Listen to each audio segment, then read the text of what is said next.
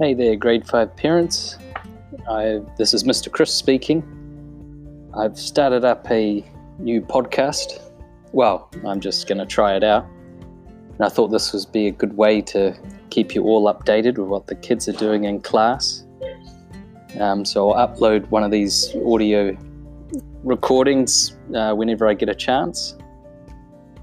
But as you know, this week the kids have been practicing for their learning celebration, which is actually quite soon, in a couple of hours' time, which is just where there'll be an assembly showing off a little bit about the creative cycle, and creative note-taking, and some of the goal-based learning.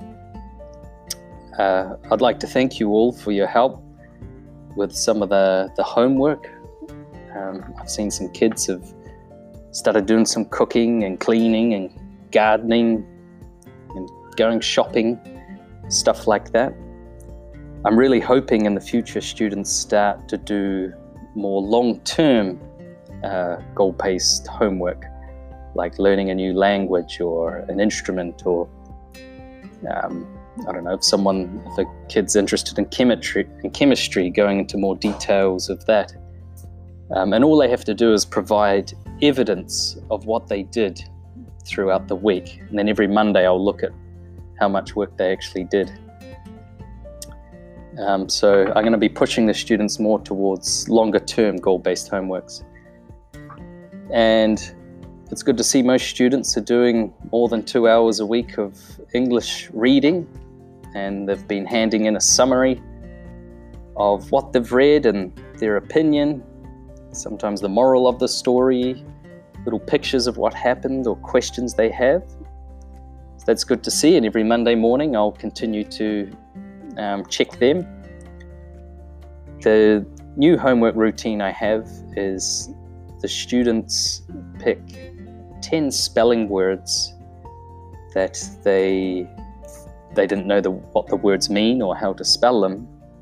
Then at home they should be practicing those words and their meanings, and then on Friday we give them a spelling test of those words. And then of course randomly I'll give other homework out, but for this week that's all there is. I've also introduced the students to readtheory.org. It's just an online website that gives the kids the opportunity to take reading comprehension tests, and it gives them an idea of what grade level they're at. And they can do as many of those tests as they like. That's sort of optional, but it's quite nice just to see where your child's currently at for understanding what they're reading. Another app I've been promoting in the classroom is called Epic. It's just like RazKids, except there's a greater variety of books. The only problem with that is that one costs money to use at home, but they do get times in the classroom to read those books. But I highly recommend getting a subscription to Epic, because there's a huge variety of books, and kids love reading from Epic. And the last website is englishforeveryone.org. That website has a lot of worksheets on improving writing. So I'm going to be showing the kids how to use that in more detail next week.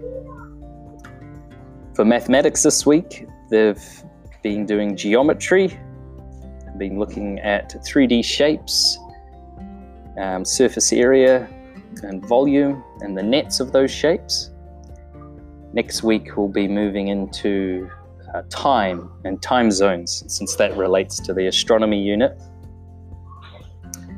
For writing, they've been looking at procedural writing, like how to create lab reports and how to paraphrase from research online. And we'll continue to do that for another couple of weeks. And I think that's all for this first podcast. Whenever I have any more information or I want to share something, I'll do one of these little podcasts to keep you updated. It's just a an easier way for me to share what the class has been doing. Thank you.